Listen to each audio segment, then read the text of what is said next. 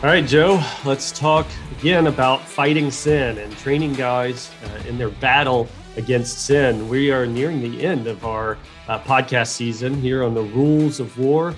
And I kind of want to present you with a situation that I find myself running into often when I'm talking to guys about fighting sin and in this battle against sin. And it's really a question I get often that maybe you can identify with, that you've heard as well. As guys start to recognize sin in their life, and then they start to fight back and maybe even use some of the rules of war that we've talked about, like having a zero tolerance attitude, being all in, playing good offense, all these things we've talked about.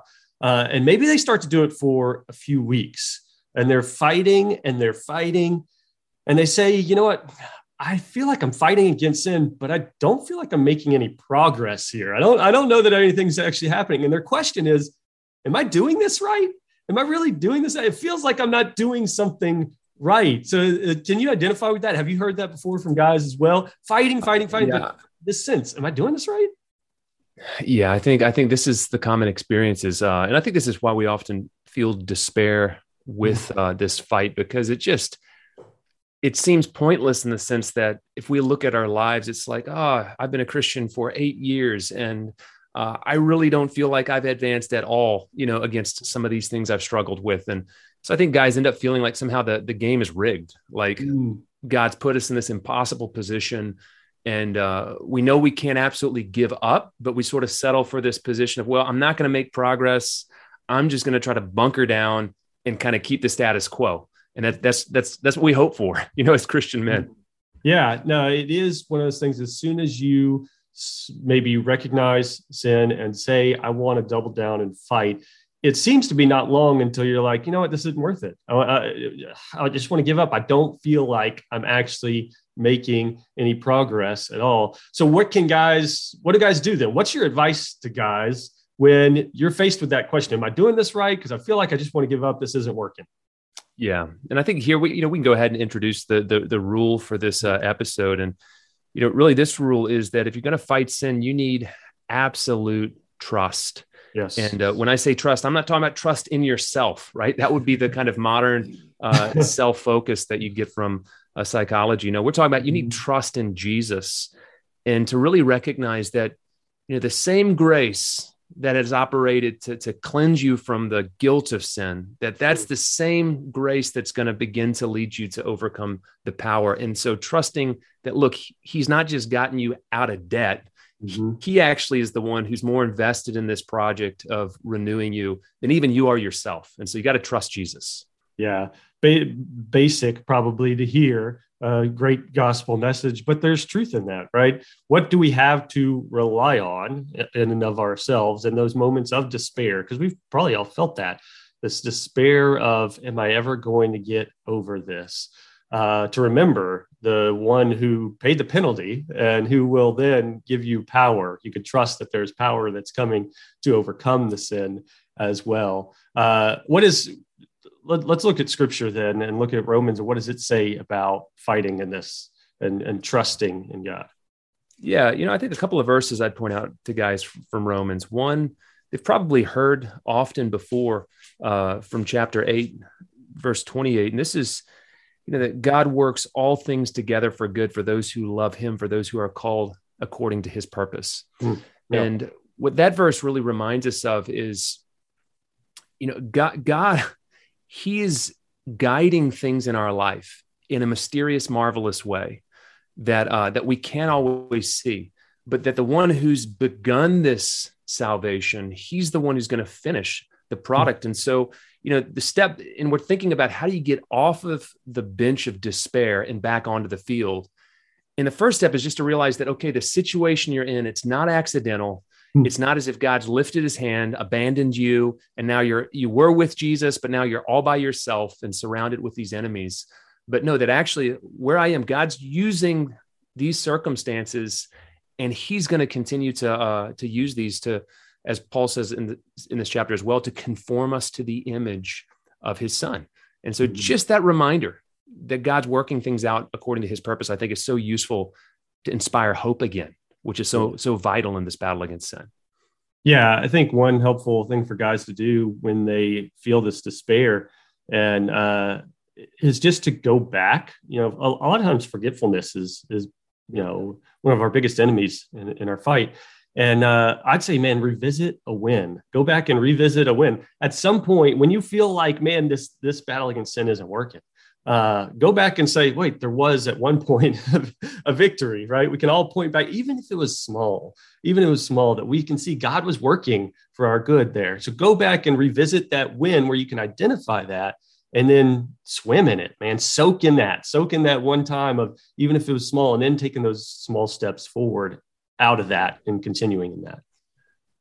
Yeah. And that's part of, you're talking about that same God that supplied that first win. I mean, when you look at Romans 8, one of the great questions Paul asks is what can separate us from the love of Christ? And the idea is that there's nothing that can, and that includes the sin that we're facing. And I think one of the things, this is a thought, we need to have this thought, but I'm going to be honest and tell guys it's a dangerous thought. So you got to think about this thought the right way. But it'll surprise guys when they hear it. And that is that in his wisdom, God sometimes allows or permits a sin to stay in our life in order to deal with a different sin that is actually a bigger problem. It may not be what we think is the main problem, but it's a bigger problem than the one that we're focused on. And to make that more concrete, an example would be, you think of something, the guy who really struggles with lust and keeps succumbing to that kind of temptation, or the guy that really struggles with, maybe just binge eating, and he puts on weight and, can't really exercise self-control. If you think about it, if there's a benefit to these, and we've got to be so careful with how we talk about this, but these sins keep us humble. And when we confront something that we know that we can't defeat on our own, it produces humility. And the biggest sin, the sin that's so hard to get out of the human heart, is pride. And so, sometimes in his providence and in his wisdom, God lets us continually fall on our face, because what he's teaching us is that that's the right posture, that until we're on our face and we're humble before him, we can't deal with any of the other sins. And so that's not a reason to be complacent about sin. Don't think, okay, I can just continue to sin because maybe God is using this. But it is a reason, again, if we're talking about getting away from despair, to realize, don't think God's given up on you. He might be dealing with something much bigger that you on your own wouldn't even think to deal with. And so, look around. What is God teaching you? Is he humbling you? If so, how from that position of humility do you really cry out for mercy?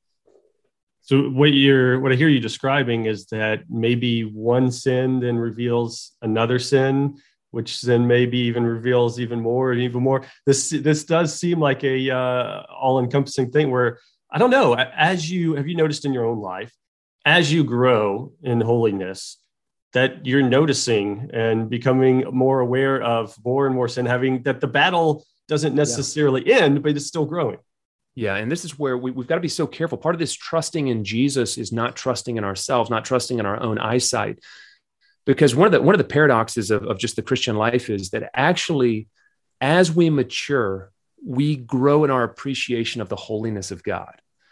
Now, the recoil effect of that is, as God gets bigger, we get more aware of our sinfulness. And so things that at one phase of our Christian journey wouldn't have bothered us, as you get closer to God, you care more. So you feel like all of the time you're a worse person, when actually the effect is, no, God is just slowly revealing more of the sin that's already in our heart that we just weren't aware of. And so again, to make that more practical, you think of a man who he becomes a Christian. His life's filled with all kinds of terrible pornography and sexual behavior and, just lustful thoughts and on and on and on. And, initially he's convicted by the really bad stuff. If he stumbles into porn, okay, I feel guilty for that. Or if I do something on the weekend I shouldn't do, okay, I feel guilty about that. But take that same guy, if he keeps following Jesus, 5-6 years down the road, he's going to be dealing with lust in a way he never would have even thought to beforehand. And so he's going to reach a phase where he doesn't have to stumble into the terrible website.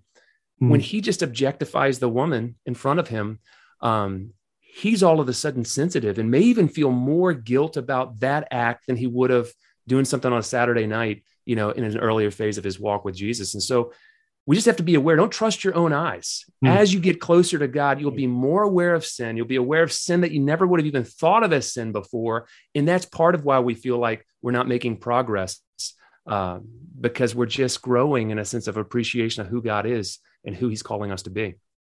Yeah. I think that for guys to realize that a big win in their life and their battle against sin is noticing sin.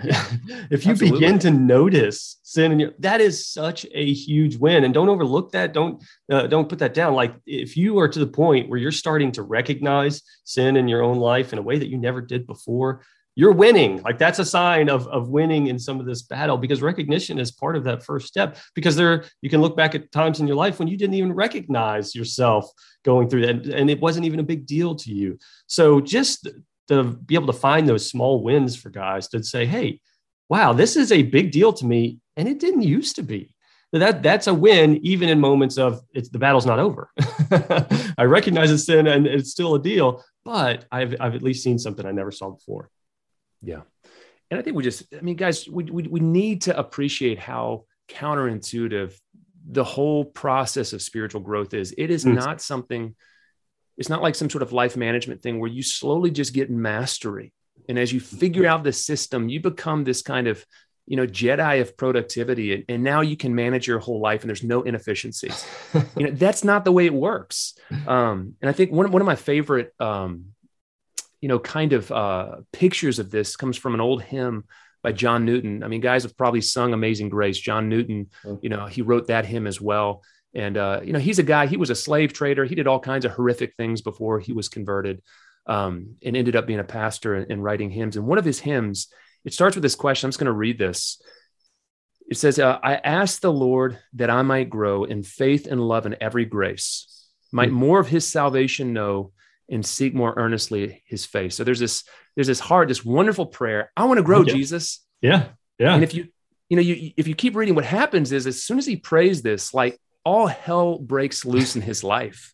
He just talks, his hopes get dashed. All of these sins flare up. He says it's like the powers of hell just billowing over his life, and he's about to despair. And so then he comes back and he asks God another question. I'm going to read this. He says, Lord, why is this? I trembling cry. Will you pursue your worm to death? And here's what the Lord says. 'Tis in this way, the Lord replies, I answer prayers for grace and faith. These inward trials I employ from self and pride to set you free and break your schemes of earthly joy, that you may find your all in me. And, this answer that actually at the end of the day, what God is after is to break our pride and for us to find our joy in him. And the route to those goods, it's not this self-mastery. It's just recognizing our dependence upon him, our frailty, but the goodness of his grace and his willingness to love us. And so, guys, just don't be surprised if you feel like you're constantly asking for a medic. As long as the medic's name is Jesus, that's going to produce good things for you. Yeah. Yeah. It is kind of like, we've got to remember that while we're talking about trust and trusting in God, we're talking about trust in the trenches, right? This is not trust in peacetime and we have some treaty. Like this is trust in the trenches. It looks, you may be feeling like you're calling for a medic all the time, but it's going to feel like, I think sometimes, guys, we can have victory without feeling like we're victorious, right? I know I can say that for myself, that there's times in my life when I've had victory over sin by the grace of God, but I don't feel victorious. And this is sometimes where it's helpful to talk about this with friends, because I often find myself saying to some of my friends, I wish you could see what I see. When I look at your life and when I look at the progress of what God is doing in your life, I wish you could see what I see, because the story you're telling me about your defeat and your despair, man, I don't see that when I look at your life. Like I see God has really brought you a long way. Yeah. And I think it's helpful for guys if you imagine that trenches scene, imagine it's World War II, it's something like the Battle of the Bulge. It's freezing outside and you're in a foxhole and, you can hear the Nazi tanks, plowing through the trees, from your position, you're going to look like you're just fighting for your life. Yeah. But what you can't see is from a different position, actually, the Allies are winning the battle. They're going to win. They're going to win the war. And so we can't trust our own eyes. We got to, what does Jesus see from heaven? That, what victory can he, and what is he doing that you don't even realize he's doing with you? And this is where there's a moment where we just need to say, hey, look, I can't judge my own heart very well. So like you said, I'll talk to my friends.